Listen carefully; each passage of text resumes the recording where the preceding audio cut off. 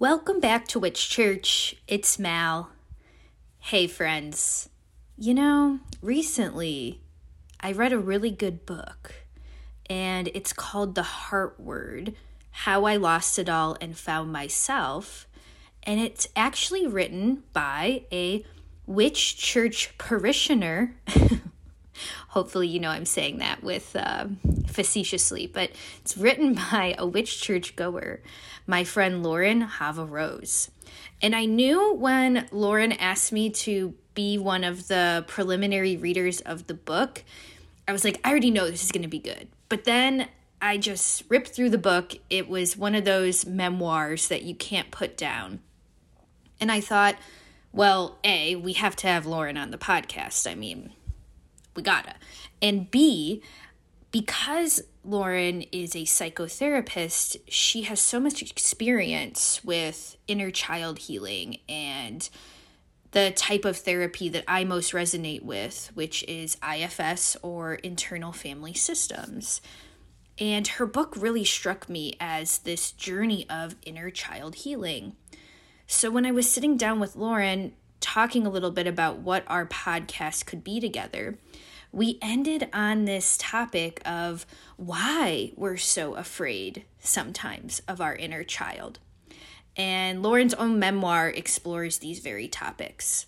So I just think this episode, it's honestly top 5 episodes, interviews I'm most proud of. I really think it's going to make a deep, lasting effect on some people who might be listening. So let me tell you a little bit more about Lauren before we head into the interview. Lauren Chava Rose is a writer, poet, and psychotherapist with over a decade of experience in the field of trauma-informed care. Her writing has been featured in the Elephant Journal, Body Politic, and Medium. Lauren is the author of The Heart Word: How I Lost It All and Found Myself. In addition, her work as a writer, Lauren is the founder and lead creative at Jagged Path, where she provides therapeutic consultation to fellow writers. Lauren also works directly with survivors of trauma in her clinical practice, LCR therapy. You're going to love this interview. Give a fellow Witch Church goer some support. I'll link all of Lauren's links below to her book and all of her Jagged Path writing consultations, and enjoy all the wisdom of Lauren. I'm so excited to finally have a chat with you. And as you know, I recently dug into your memoir, which is called The Heart Word: How I Lost It All and Found Myself, and immediately obsessed because I feel like the underlying theme of your memoir is inner child awareness and inner child work. And that's like my favorite thing ever. And it's the type of healing, or I should say healing through the inner child lens, is ultimately maybe even the only thing that's ever made a difference for me and like my life. And I just think, see you nodding your head, you're kind of the same way. We have that kind of similarity. And I know you're a therapist, and I just kind of wanted to ask you like a little bit about not only your spiritual journey, but your journey to becoming a therapist, because I know so many therapists become therapists because we had a lot of practice, as kids. So yeah, just maybe give us a little, a little introduction to your story in that way.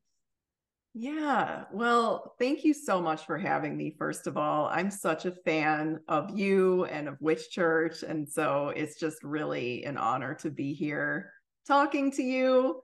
I'm honored that you read my book. It feels really great to be sitting down with you. And yeah, I mean, you're absolutely right. I think that I came to therapy probably like a lot of us do, right? It's sort of like we go through a lot of things, and that, we maybe become who we didn't have. And I think that was really why I really became a therapist was I think that there were like I saw myself as a healer for a long time. You know, I think I was kind of the friend that everybody turned to.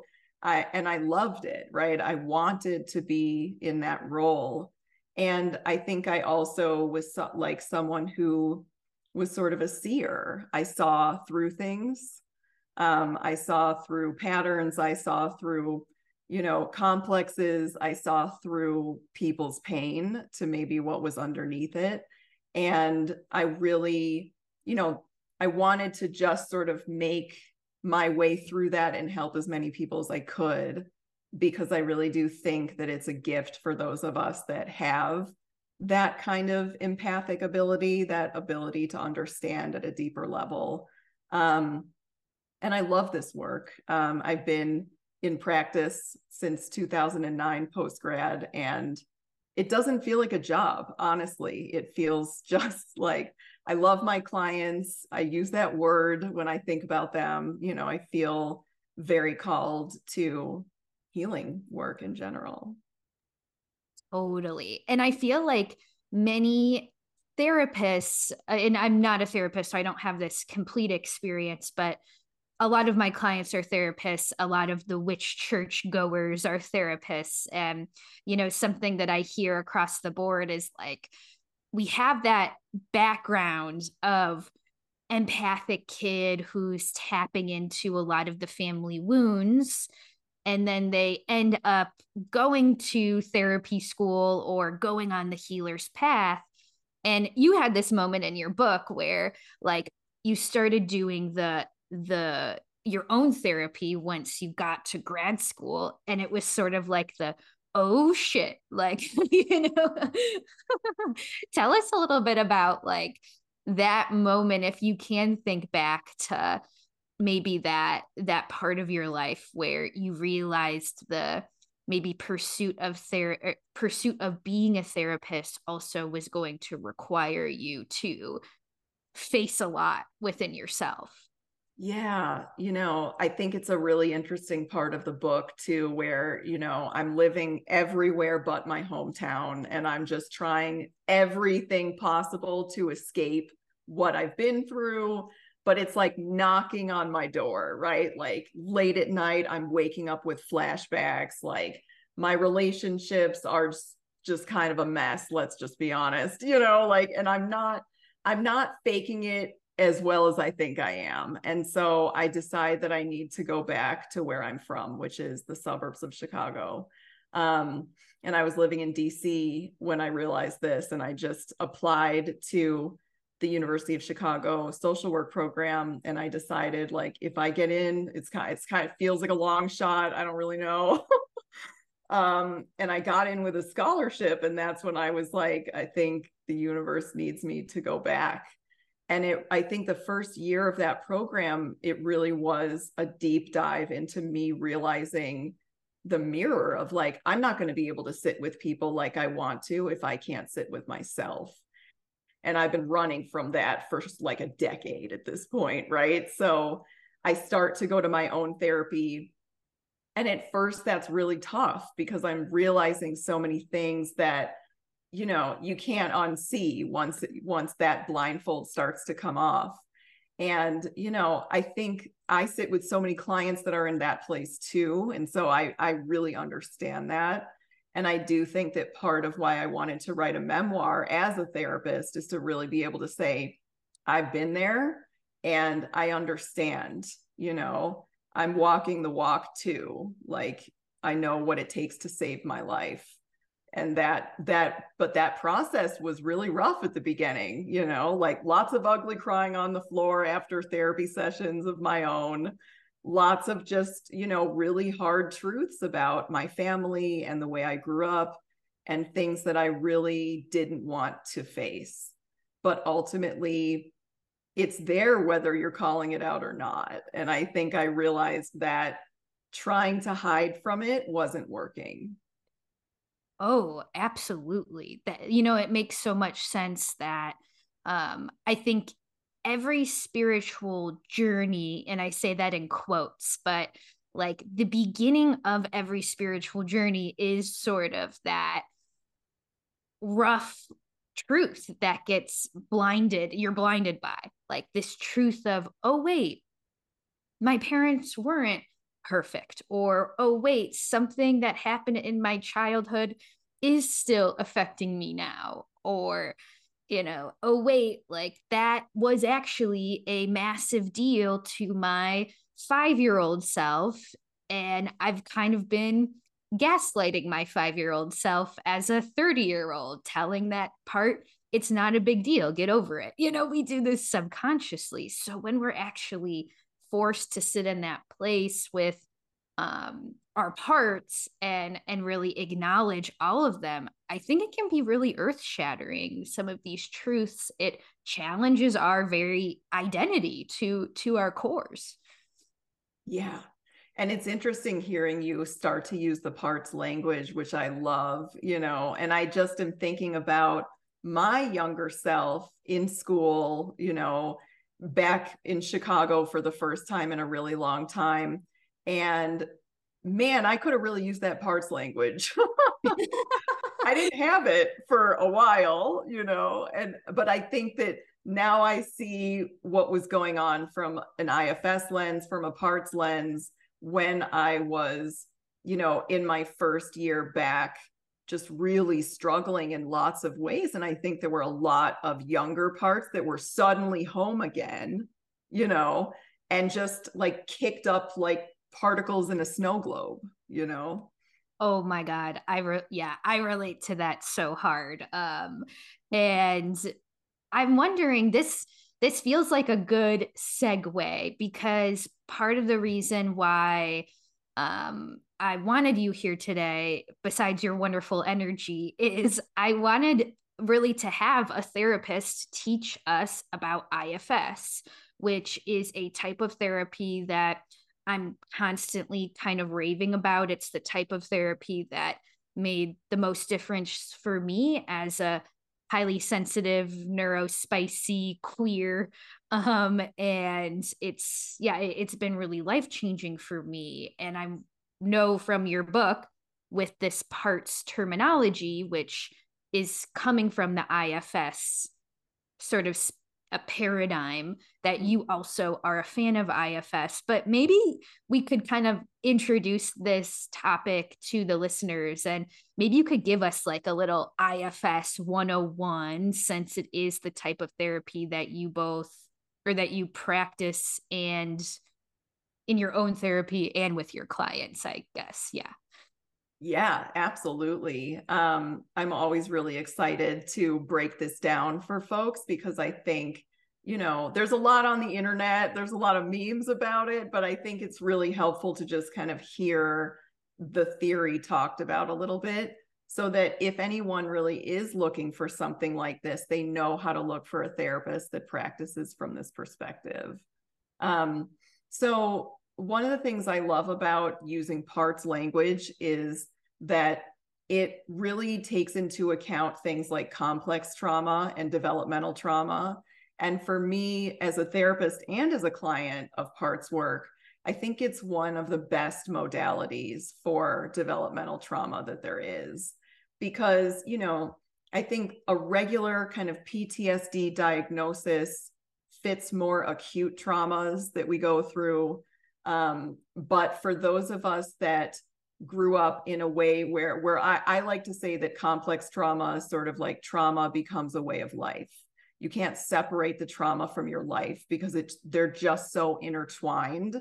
It's all the time, it's omnipresent, and so those of us with, marginalized identities, those of us that grew up in households that were not safe, those of us that grew up in, lower income communities, those of us that had immigrant families are all probably exposed to levels of developmental trauma and complex trauma. And so, things like EMDR are great when there's an acute trauma, but when there's something that's kind of hard to separate from your whole identity or from your whole life, I think parts work can really come in. And what it really is, it's called internal family systems, which sometimes feels a little misleading, I think, to folks, because it's not really about your family.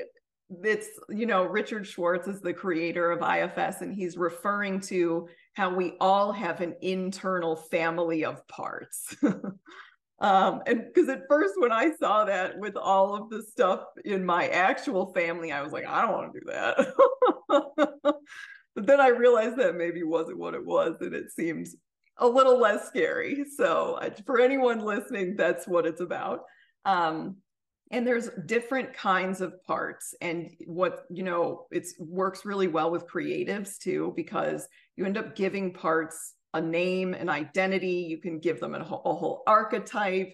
I've had clients make artwork for their parts. We've done meditations for their parts. It's really cool. So the different kinds of parts are exiles and managers. And then within the manager category, there's a firefighter part. And those are kind of like the main ones that we tend to work with the most. The exile parts are the ones holding the trauma story. They are stuck at the age, the time, the location of the trauma. And so I know that's hard with what I just said about developmental trauma being all the time, but there are usually sort of like instances where you can find an exile, like within a family that is really dysfunctional. Maybe there's an exile hanging out where somebody's mother said something really harsh one day, so like that's an example of like there might be an exile there. And I like to think about them like really kind of stuck, like replaying a movie almost at the scene of how it happened. But because those parts are really vulnerable, those parts are really scared, they're holding the root of what happened, there's managing parts that are usually protecting them. And I like to think of managers as like the guards of an exile. So, we experience something, it goes into an exile place, and suddenly there's a managing part that sort of comes over like a guard and says, you can't cross. I'm protecting this exile from further harm. And managers can look all kinds of ways. I mean, usually they're really kind of like cognitive. They can feel like they're kind of like in a boardroom, like, no, that's not where you're going. Sometimes they have like, this quality that feels a little bit more rational, while the exiles are stuck in the feeling of it all. And one of the types of managers is a firefighter. And so a firefighter is unique from other kinds of managers because a firefighting part is just trying to get you away from the exile by any means necessary. And so firefighter parts are usually where other modalities would describe our coping mechanisms.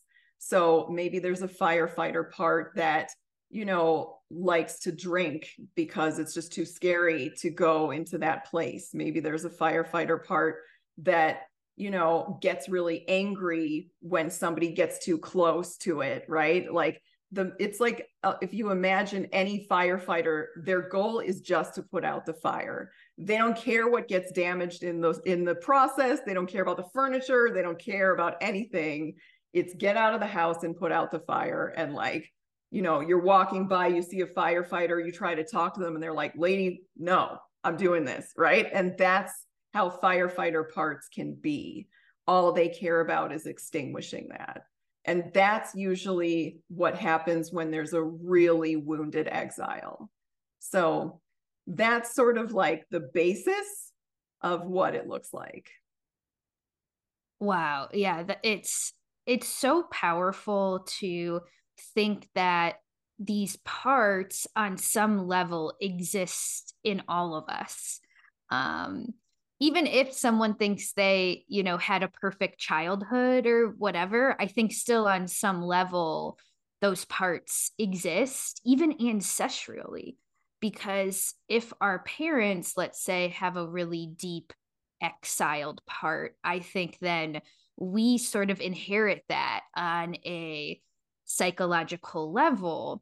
I think when we say mental illness runs in the family or depression runs in the family. For me, the translation is there's an exiled part that runs in the family, or gets passed down through the generations until someone maybe is, I don't want to say brave enough to probe at it, but maybe becomes aware enough to probe at those parts. And I'm interested to hear your perspective on what I'm about to say, Lauren, but as far as Richard Schwartz being like the 1990s therapist who kind of quote unquote came up with the IFS system, it's also my feeling that the witches and the shamans and the ancient people always knew that there were many different parts of our psychology. Maybe Richard Schwartz was like the white guy who put it into writing, right? But I'm wondering your take on that. Oh yeah, I'm over here like snap, snap, snaps to that.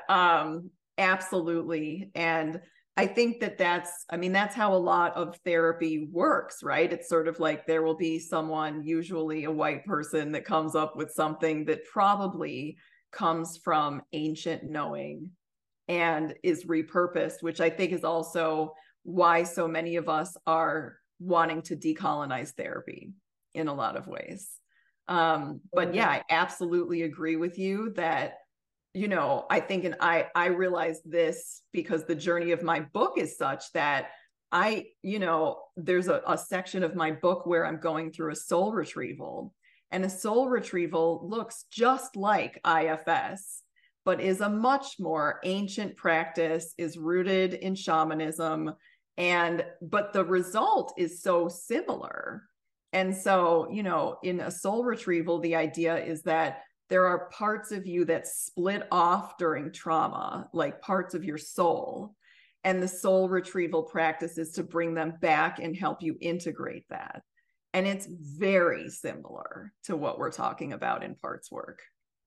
Oh, absolutely. And one of like the best, not the, I don't know if it's best because it was very painful, but one of the more painful yet positive experiences I had with IFS was assigning, like you said, the archetypal role to some of my parts. And one of my parts I'll share, I call kind of like a Hermione Granger part.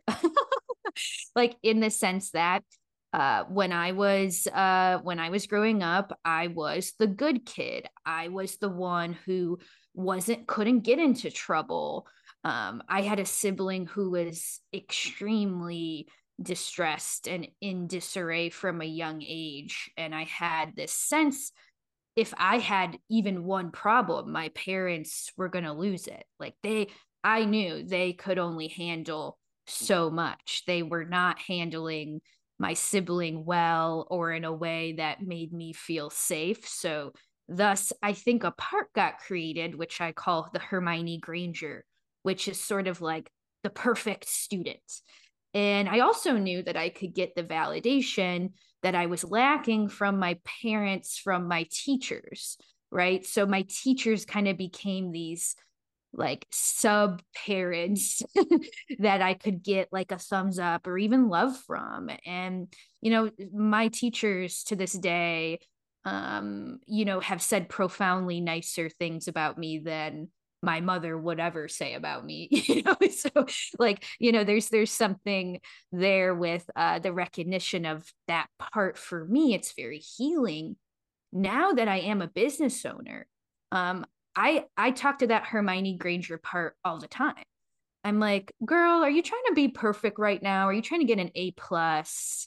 Are you trying to get outward validation from someone else, like all of that stuff? Actually, now that I'm speaking about it, I've realized I've worked with this part so much, it does not affect me as deeply as it did, like, let's say, my whole life up until 24. Yeah. But now that I'm 28, that's the thing, recognizing these parts, it helps kind of free us from their management. And I share that because I would love to know if you feel comfortable, do you have personal story about maybe a recognition of a certain archetypal part as an example for the listeners as they maybe contemplate their own parts and what kind of archetypes they could subscribe to them. Yeah. And first of all, I love that you have a Hermione Granger part. Love that. Totally can see that for you. And I think what you are describing of like how much you integrated her, how much you're talking to her is awesome. Because I think sometimes we lose sight of that in parts work. We identify them and then they're just like, we don't work with them. But they're here, they're living and breathing inside of us. And so it's like, once we know who they are, we want to be checking in on them, especially around things that might be triggering for them or hard for them. So I think that's awesome that that's something that you're so accustomed to doing. And yeah, I definitely have a part I would love to share, which actually is a part that I wrote about in my book. And so in my first kind of installment of being a client of parts work, which was actually a little bit before I got trained in it myself. I think I took it for a test drive, which I always recommend, you know. And then I thought, yeah, this is something I want to be able to do also in my work. But my therapist that was trained in parts work helped me identify this part called that we called the wounded warrior, which has no connotation to the Veterans Association, because there's an organization called that, which is awesome. But my wounded warrior, like I'll describe like the full archetype, and this is an exile. So the wounded warrior is like a burnt out version of the Tin Man, like in a field in like full rusted out gear, swinging a sword at nothing. And so this is a perfect example of developmental trauma and how an exile can exist, right? Because this is like, this wounded warrior is exhausted, right? Like he doesn't want to be there doing this. There's no way, right? But there's always another fight, right? There was always something I had to fight against. And it was so constant and it was so omnipresent that this part of me developed that just would show up at a family function, sword out, like, bring it. And I am also an Aries sun and Aries moon, so I don't think it's an accident that I have a part that looks like a warrior somewhere. And that's not the only warrior part I have, but that is like the really burnt out exile who just wants to put down that sword, but can't because there was always more stuff. And so the way we would work with that part is sort of thinking like, where's the wounded warrior going to get triggered? Thanksgiving. Thanksgiving's coming up actually when we're taping this. It's in a week. Which is actually coincidentally the day after my book comes out, and that's not an accident.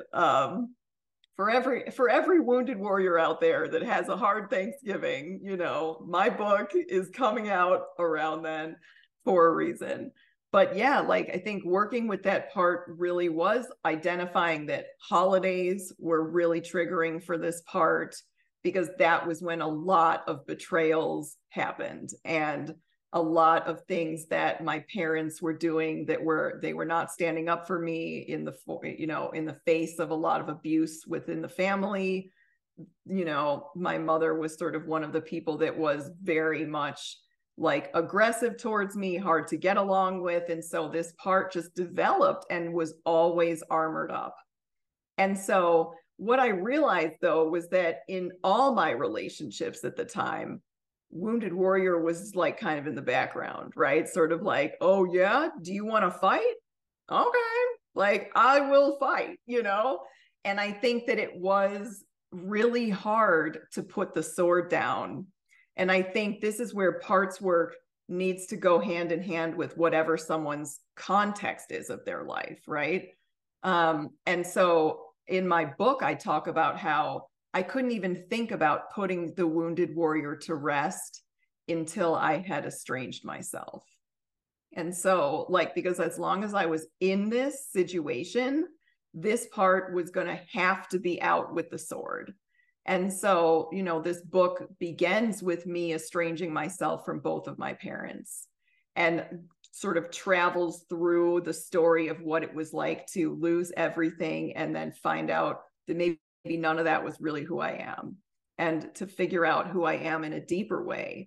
But that included, this section of the book where Wounded Warrior is still like wanting to come out, but there's not, the trigger is gone, And I think that is where therapy can really help, because it really was like kind of a reckoning of like, there's no more Wounded Warrior Thanksgivings, Lauren. Like, why is this part still in this field, And that, I think, like the goal of parts work is not to get rid of any of your parts, but to just help them alchemize and show up in a different way.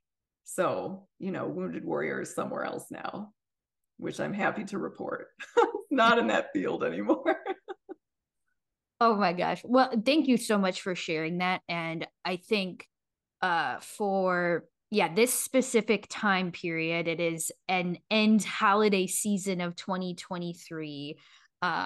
This is when a lot of us are interacting with our families or even facing the reality, like I'm not in contact with my family. I set that boundary for my own healing, and there's grief in that. So there might be many wounded parts coming up around this time. So thank you for being so vulnerable. And I'm sure that you're offering a good allyship to maybe any listener who isn't in contact with maybe a family member who, let's say, isn't doing their parts work, right? And on the other hand, you bringing up the Aries moon thing and you having the Wounded Warrior as your parts, it's kind of proving an astrological theory I have and what I work with my own astrology clients all the time, like the moon and the moon's aspects being our parts in a lot of ways, and how our parts might react and also how our parts may heal.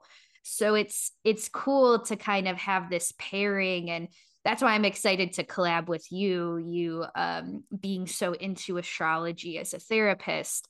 I think this is where the therapy world is really going. Like, how can we integrate holistic and spiritual tools into some of this trauma work? Because like you said, that's how it's alchemized.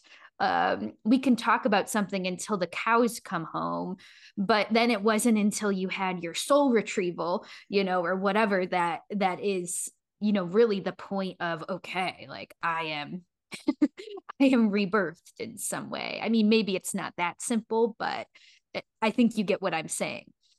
Oh, yeah. And it's funny that, we're talking astrology a little bit now, because this is going to really blow your mind. Speaking of like combining parts work with this. So I have an Aries moon in the 10th house, and I have Saturn and Pluto opposing that moon in Libra in the 4th house.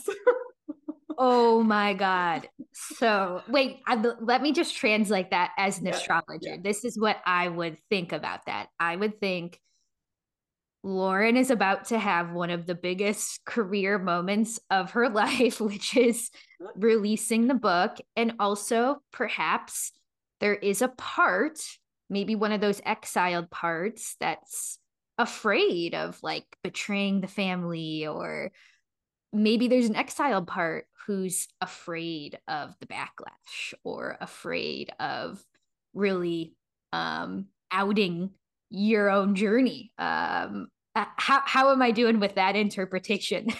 You're right. You're amazing. You're doing amazing. It's exactly right. I mean, there's like multiple exiles that are exactly in the place that you're describing. And I've had to do so much inner work in the 2 years that it took me to write this book to take care of them enough to bring this out in the first place. Because yes, they were really scared about that. And still, I think they're going to be. But I think it's a process being able to say, I know these parts are really scared and I'm taking care of them. And what can I do to take care of them? And how can I make sure that that doesn't silence me, you know? And I Oh, think, the wounded warrior actually also feels like he's walking that Aries Libra axis of just sort of like sword out at every family gathering, trying so hard to like not be annihilated. Like at one moment just like at a fever pitch with the sword, and the next minute being like, I don't want to fight, I just want to get along with everyone. And it feels like Saturn, who has been in a very hard aspect my whole life, but like I also think about that, even that like Libra Aries axis in my chart as being sort of like, is it a surprise I'm estranged from my family? Probably not. right, right. And Yeah. this kind of it's kind of a sensitive, I mean, everything we're talking about is a bit of a sensitive subject, but I'm going back to something you said, that the goal of IFS or parts work isn't to get rid of your part. It's actually acknowledging that your parts will always be there and always be at the table, but how can we further include them? And yet, I think collectively, or maybe on a subconscious level, I think we're very afraid of inner child work, whether that's on a subconscious level or conscious level. I'm not sure if everybody walking the planet is even aware of what inner child or IFS parts work is, but it seems like there's a subconscious, like, ooh, don't touch that, which I assume is part of our exiles. But I don't know, it's kind of a weird question, but I would love to know, like, why are we afraid of our inner child at times? And how can we um how can we begin to like probe at that in an accessible way? Is that the right question? I think it is. Yeah.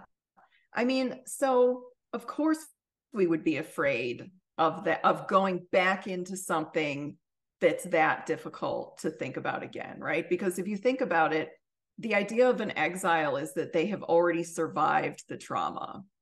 And it's kind of the definition of trauma, right? Of sort of like being like something inescapable that we've already survived, or that we're in the process of surviving actively, but that we want, like, every part of our psyche wants to not be looking at that, because we're built like that. We're animals, right? We're supposed to just be able to run away from the lion and shake it off. And I think that's the equivalent of what people are trying to do when an exile pops up, is sort of like, run away and shake it off and not think about it, but the reality is that that exile will kind of keep popping up. And if we keep doing whack-a-mole to it, I'm like definitely mixing metaphors, so I apologize for that. But it feels like, as long as we keep whacking those parts down, they are just going to get louder, and it's actually going to get scarier. And this is like the real IFS moment. Managers will continue to be built around the exile the more you whack it down.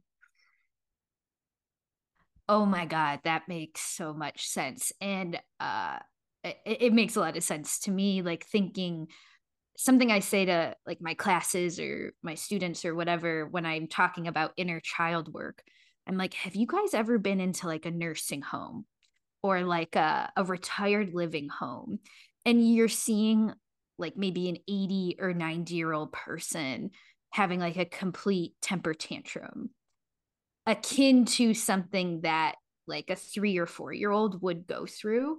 Um, and I'm like, what do you think that is? And I think from an IFS perspective, it's someone, again, this isn't coming from a place of blame or belittling, but it's someone who has gone their entire life whack a moling the exiled parts to the point where their managers are so strong, that they can't, like they can't see perspective of life from any other way except the managers. Yes. Yeah. Yes. Because every time we whack a mole apart like that, which apparently is now just what we're saying for it, Yeah. but I think people know what we're trying to say. Yeah. Um, that builds the strength of the managers, right? Because the managers get triggered to go, oh, this is really bad. We definitely can't let anybody find this part. And so, yeah, that is all we're going to see. And that's also, there will be the likelihood of there being a firefighter or two that comes in then is stronger too, because it Oh, just becomes like the parts respond by saying, oh, we can't get any closer to this. This is like touching a stove. Yeah.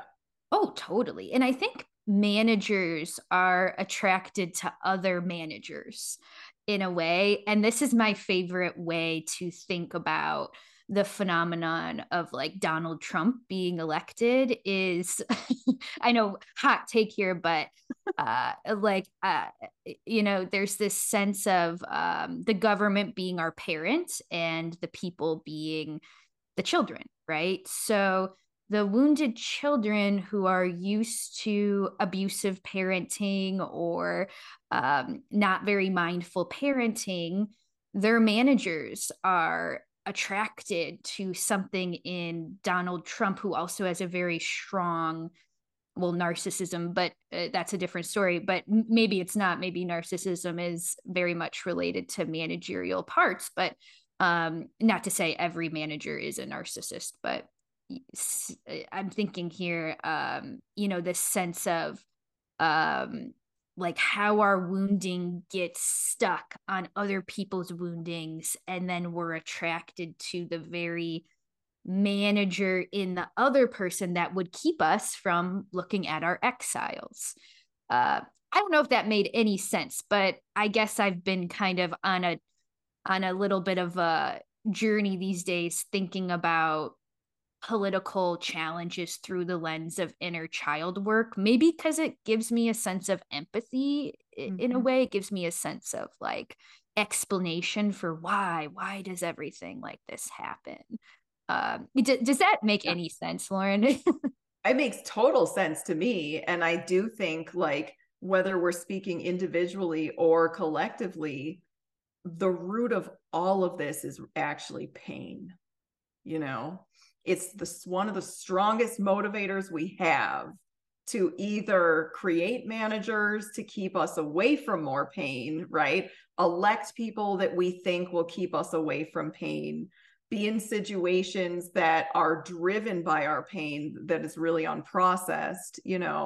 And I think there are a lot of manager parts that I see on social media all the time that are talking clearly for the exiles, because I think when I said managers feel like a CEO, that's kind of what I mean. They're like at a press conference and they're the PR rep, or they're like, no further questions, I'll take it from here, and like it sort of feels like that energy.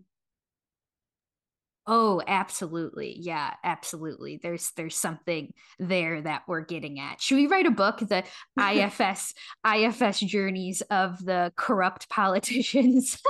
I mean, I'm ready to write another one. I would write that book with you. Oh my God, totally. And I'm wondering too, Lauren, maybe you could take us, I told you this when we talked about your book a couple weeks ago, but one of my favorite parts of your book was when you participated in the mikvah Mm-hmm. and how that was sort of a rebirth for you. And that felt really ultimately like it was the ultimate acknowledgement and love. It was a ceremony for the exiled parts in a weird way, and bringing all of those exiled parts back and reclaiming wholeness in some way. But could you maybe tell us, like, what is a mikvah? How did you get the idea to go through this process? And what was that like for you through the IFS lens? Yes. Oh, I can't wait to answer this. So yeah, a mikvah is a Jewish ritual ceremony of rebirth. You can do it for all kinds of reasons. People do it before they get married. They can do it if they have just been through a really significant time, you know, which is kind of what I did. I did it as a renaming ceremony because Lauren Hava Rose is my legal name now, and it was not my birth name. Lauren was my birth name, but Hava is the name that I chose in the mikvah to replace the middle name I was given at birth. And so what it is, it's like very similar to a baptism. And I know there are also like just many different cultures with water as a rebirth ceremony. And that, you know, Judaism is another one where that's true for us. And so, what I did was I went to a synagogue that actually ended up being down the street from where I grew up, which like just the full circle element of this was unbelievable. Because there are only certain synagogues that will perform a mikvah. They're usually in Orthodox or conservative synagogues. And I'm a tattooed Jewish woman, so I can't go to an Orthodox one. But the one that I found was really close to where I grew up and was named something else down the street. So I think it all was very interesting. But I went to this synagogue, and the ceremony is actually, it's just really beautiful. You basically like take a full shower, and it's like, it's got to be the best shower of your entire life. Like, because a rabbi will literally inspect you after this happens to make sure you are like clean to go into this bath. And I really did like shampoo my hair like 3 times and like really just try to get everything right. Because I had a list of instructions that I was given on how to do all of this. I had to brush my teeth. It was a whole thing. And then like you come out of the shower and it's just you and a rabbi facing what ended up being at this one, a beautiful like sea green pool. And it was just like tiles from, you know, the ceiling to like from the floor to the ceiling. And it was just beautiful, like wood slated doors all around. And then just a giant pool with also like water that had to be to a certain regulation, a certain temperature. It's got to come from a certain place and it fills this pool. And you go, you know, you wade yourself into this pool and stand in the center of it with your arms kind of directly out to the side. Say you recite a few prayers in Hebrew and dunk yourself in a fetal position, which symbolizes coming through the canal again. And so like I went through this and I renamed myself Hava, which is the original Hebrew name for Eve. And the name translates to the one who reveals the secrets of the underworld. And I feel like that's what I'm here to do. Oh, yeah, it makes it kind of like, yeah, it makes me a little bit emotional thinking about the ritual and itself being so beautiful. And also I think the ultimate goal of IFS, again, like we said, it's not about getting rid of our inner child parts, but it's honoring our parts and also learning how to parent them in a better way. So I mean, how amazing is that metaphor of rebirthing yourself, renaming yourself, and cutting the cord from your family's name, but also like rebirthing yourself as your own parent that you always needed. Like it's just, it's really, really powerful. Yeah. And you know what's interesting, like speaking of how did the mikvah kind of create a different IFS lens inside of me? I really came out of that pool different, like almost immediately. And I think that's again where what we're saying, there's like a spiritual, psychological bridge of this was like a spiritual event with psychological implications, you know? And I think it really did help a lot of exiles that I changed my name, that I chose this name, and it felt like a homecoming. It felt like for so many parts that I have a lot of teenage exile parts that are very much like truth teller, teenage girl at Claire's, like shopping with some friends being like, this is what I really think, and I love those parts. I think I'm still exactly that person. And I feel like they really needed me to be Chava, because that's the energy of that name, is sort of like, I'm here to tell the truth. I understand I may be vilified for it, but oh well, it's the truth. It's not my problem. So I think it satisfied so many exiles when I did that. Oh, yeah, totally. And it's kind of like um I'm mixing my psychological terms, but like just the concept of exposure therapy, this sort of I'm exposing myself to a fear over and over again until it actually becomes healing. That's sort of like the process of contacting our exiled parts. And at first, it is deeply terrifying. And then at the end of the day, it leads us to this beautiful mikvah ritual where we rebirth ourselves and we free ourselves from the name that ties us to our family structures that no longer serve us. And part of me, too, it's funny, part of me is here in the interview right now because I'm like, should I am I there's an elephant in the room because of all the things that we've been hearing in the news about like the Free Palestine movement and in opposition with like a pro-Israel kind of Zionist viewpoint. And if I can ask you, if you feel comfortable, like what has it been like for your inner child lately being a Jew and having such a strong Jewish faith? Tell us about what kind of parts work you've been doing lately.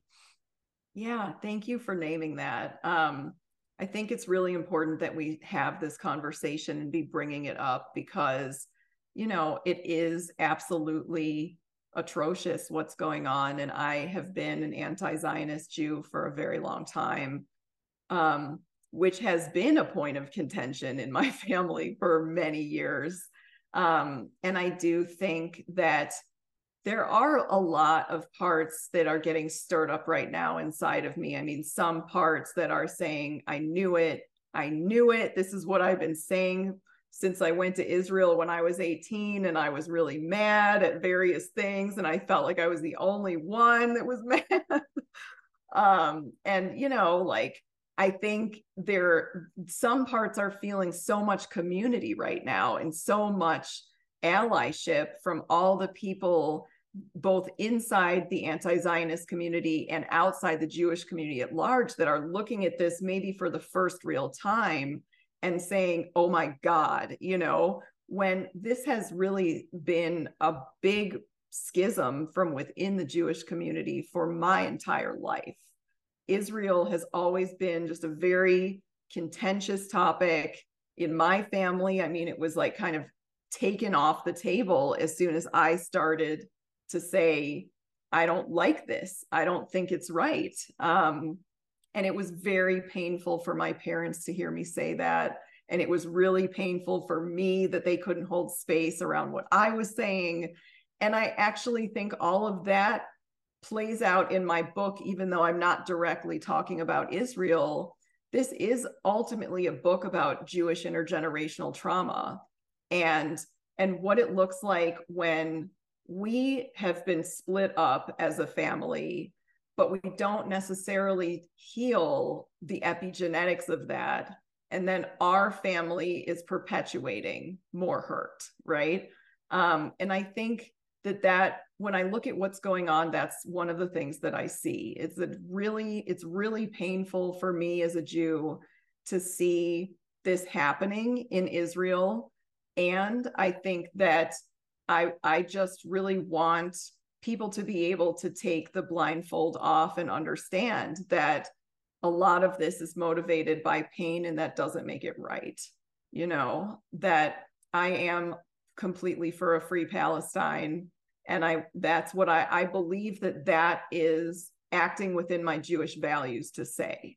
Like 100%, I think, like, no genocide for anyone, not in my name ever again. Like that's where I stand. And that I think that I'm living that truth right now in this moment as I publish this book. And the timing is really interesting that all of that is happening. And I mean, I will just be honest that there are definitely parts that are really scared, like really scared about the rise in anti-Semitism, of people not understanding that this isn't really about Jews. This is about the Israeli government, And I think that's dangerous for a lot of parts inside of me that are carrying a lot of epigenetic trauma.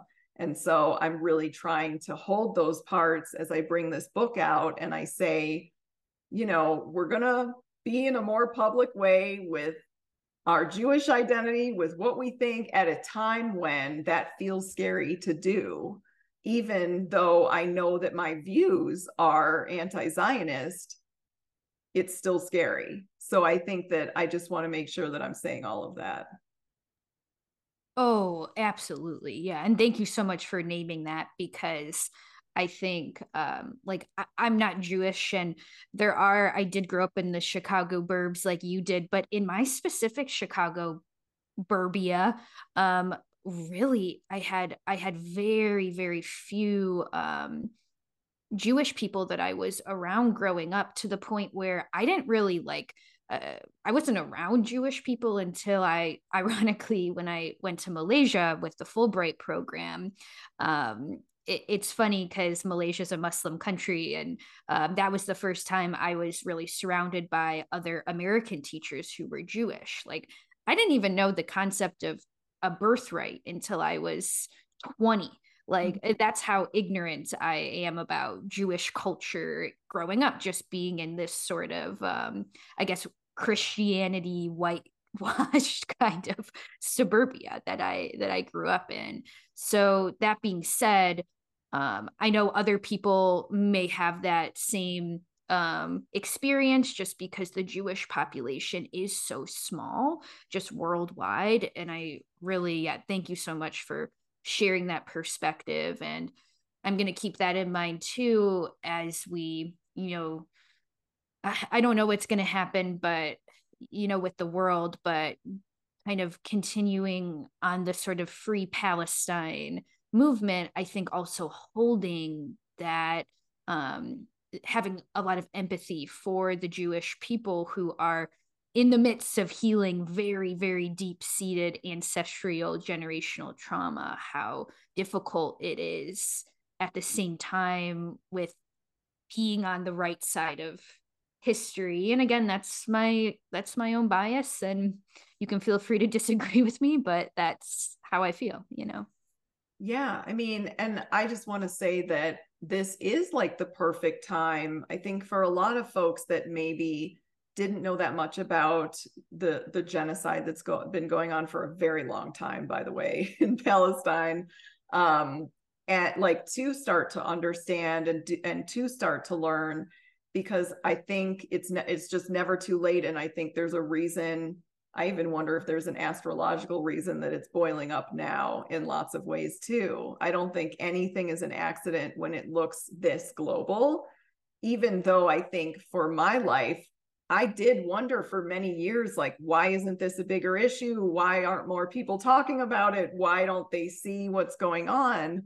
But I do think that I have had something surprising happen during this time, because I am so anti-Zionist, and so that's not a surprise. And when this all broke, I knew I was going to be going to JVP protests in a shirt that says "not in my name," and that's totally what I'm doing, And I have actually felt more empathy for my family than I expected. And I think that that's also an important piece of this, right? Like, that I do understand that they went as far as they could, both in our family, and ultimately what led to my estrangement. They did the best they could, but it wasn't safe for me to stay.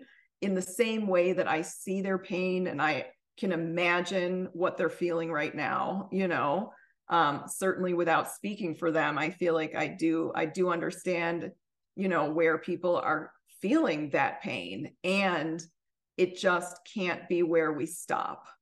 And I think that's really the whole point of this conversation too, is like the exiles that are wanting us to just be in the pain, they haven't been alchemized though, right? Like, so if we just appease that, we haven't really moved anything forward. We haven't contributed to healing in ourselves and in the world. And so it's not far enough, but I understand it's where they are.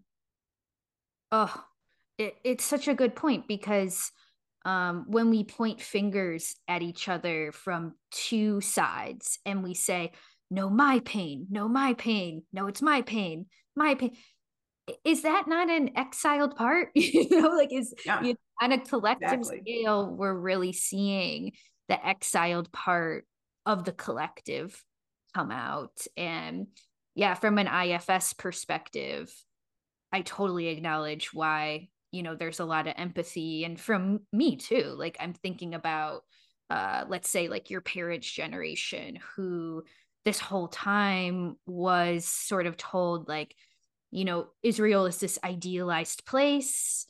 That's what the propaganda tells us. And Israel becomes the idealized parent after a extremely deep seated trauma.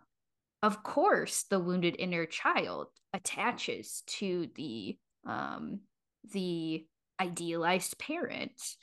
And going back to what we said earlier, why are people afraid of contacting their inner children? Well, their inner children tell them uncomfortable and identity shaking truths that not everybody is going to go through in this lifetime. It not everybody's going to do this deep of a self analysis. And that's not me putting us on a pedestal. It just is kind of something I've accepted.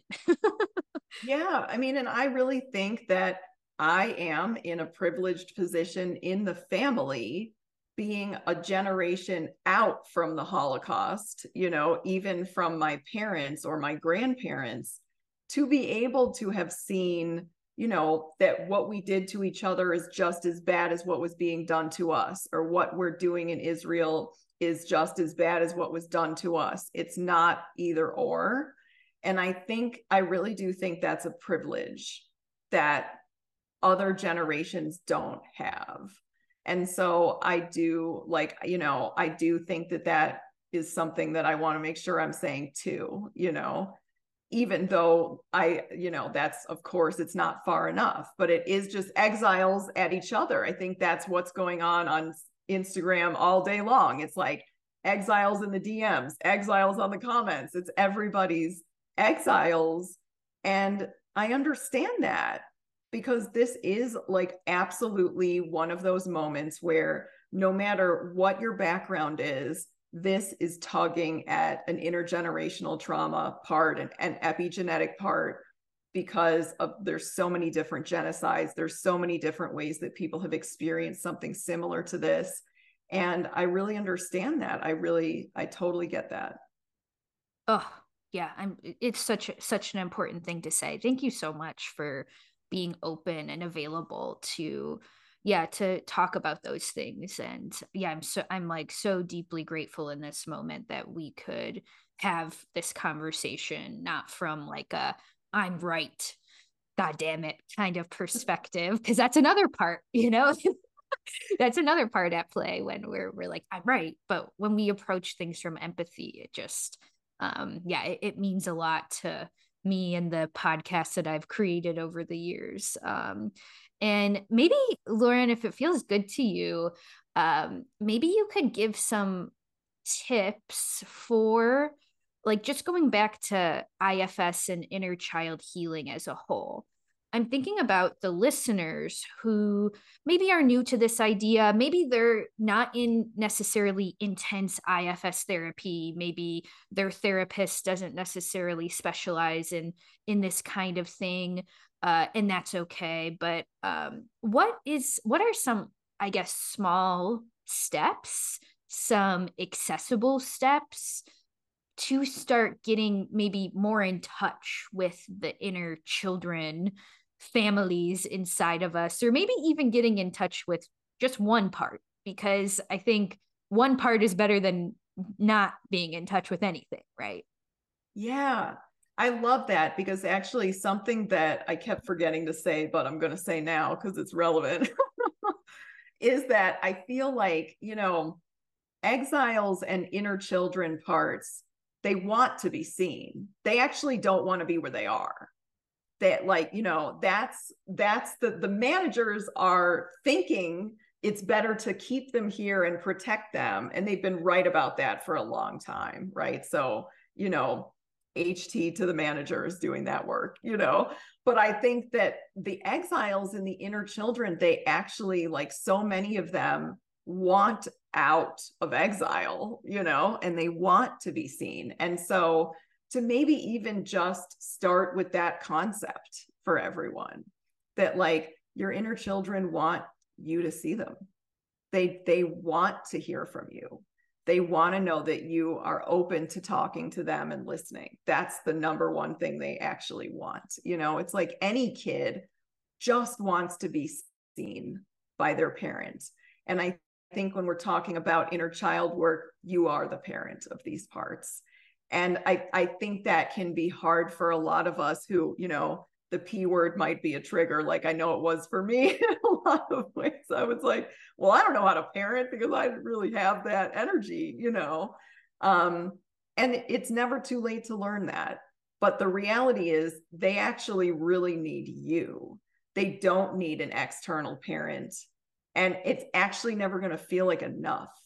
And so I think, anything, and, like, even if it feels sort of like daunting, right, for anyone listening, what I would say is, like, get in touch with these inner children in a fun way, and they will probably come out, right? Anything that's creative, anything that involves spontaneity or play, these are great things to do. Like, it's going to be winter soon, throw some snowballs, like really just, like, play like a child, and you will probably see some parts emerge that are very childlike, and are like, oh my God, we're actually, baking some cookies, and we're drawing, we're just sketching, or we're drawing, and it doesn't matter what we do, like, we're playing with a bunch of glitter, like, people's, whoever they live, if anyone lives with anyone, and they're probably going to be mad, I'm, like, talking about glitter being everywhere now, but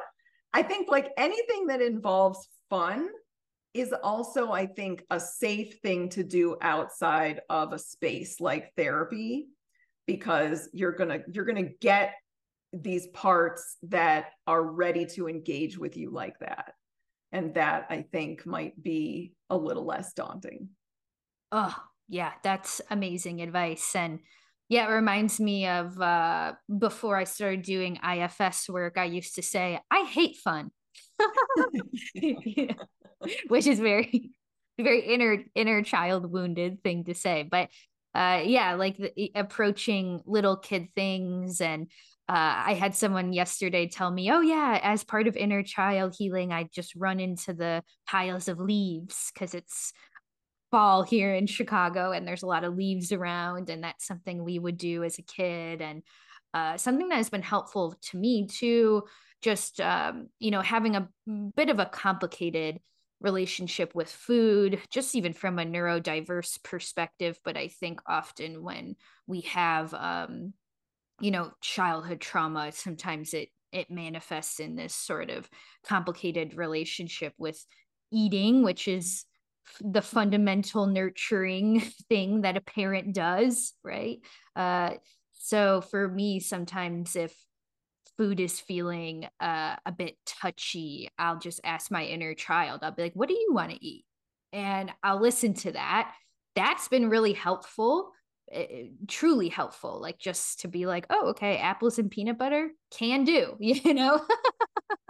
That's been a good one too for me. I love that. I love that. And I think that is exactly right. Like to ask right away, like, what do you want right now? Or to do something spontaneous, like just jump in leaves without thinking about it, because there's going to be managers and adult parts that are like, why would we do that? We're walking home from work or whatever, like just let a different part take over. And I Oh, think that totally. that's the way to go. Yeah. Oh, totally. One more thing I'll add too is we live in such a culture of rest shame to the point where rest shame is a kind of a hot, like a hot phrase, like, oh, rest shame. But something that's been very healing for my inner child is to allow myself to take a nap when I need to take a nap, not fighting through the sleepiness and just taking a nap throughout the day. It's taken about 3 years to be able to do that. But I'm finally at a place where I'm like, okay, yeah, a part I need a nap, and an inner child part also needs a nap. So let's go take a nap. So something as simple as allowing yourself 30 minutes of shut eye is who's to say that's not healing, you know? And right, I love that, because I think taking a nap is like all these things we're talking about are things that kids do and are acceptable for kids to do. And even it's like anyone that wants to engage with their inner child in terms of a nap can put a blanket, like wrap themselves in a blanket, just get a little bit closer, scoot yourself into a fetal position, or like maybe just sort of like hold on to a stuffed animal or get one, like these are all things too to actually be able to invoke those parts, because I think that when they see us allow them to come forward, it becomes safer for them to tell us in other ways that they need us. Oh, yeah, totally. Well, Lauren, this was yeah, so nourishing. And of course, I'll have all of your links in the show notes. But do you want to give a little shout out to when the heart word is coming out? We know it's very soon, and where the listeners can go to check it out or potentially buy or download it. Give us all the details. Yes. Well, first of all, thank you so much. This has been so nourishing for me too. And I just love all the different, topics that we were able to cover. And I really hope that, we said a lot of things that nourished a lot of people's parts as well. I know I feel like a lot of my parts are feeling just really grateful to you and to this, to the listeners for being here. So The Heart Word, which is my debut memoir, is coming to Amazon Books on November 22nd, 2023. There will be an ebook and a paperback edition available right away. And so, yeah, you can also follow me on Instagram at Lauren Hava Rose. My middle name is spelled Chava. And that's where I will also be blasting the links to this book as soon as it's live. And I also have a website, which is laurenhavarose.com, and a newsletter, which is called Heart Words, which people can sign up for to receive monthly doses of, short prose or poetry from my heart to yours. So.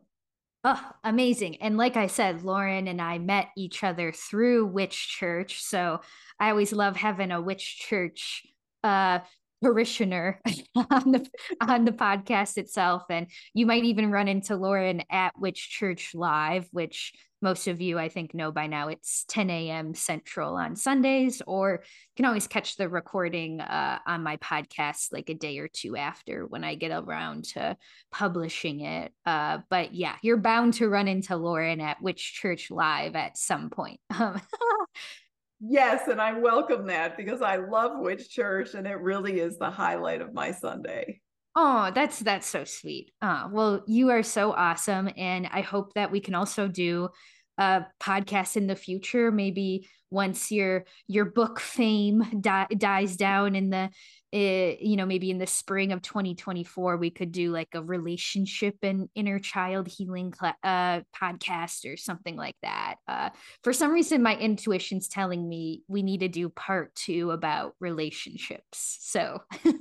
I would love that, especially because something that I didn't mention is that I'm a relational therapist. Yeah. Right, right. So yeah, absolutely. I think there could be a part two, especially if people maybe have questions that they want us to answer or, ways that we can keep this going. Oh, yeah, I would love that. Yeah. So, yeah, any listeners, if you want to shoot me a DM or an email with any questions that arose from this podcast, we'll collect them and save them for part two. Okay. Thanks, Lauren. Okay. We'll see you So next much. time. Bye.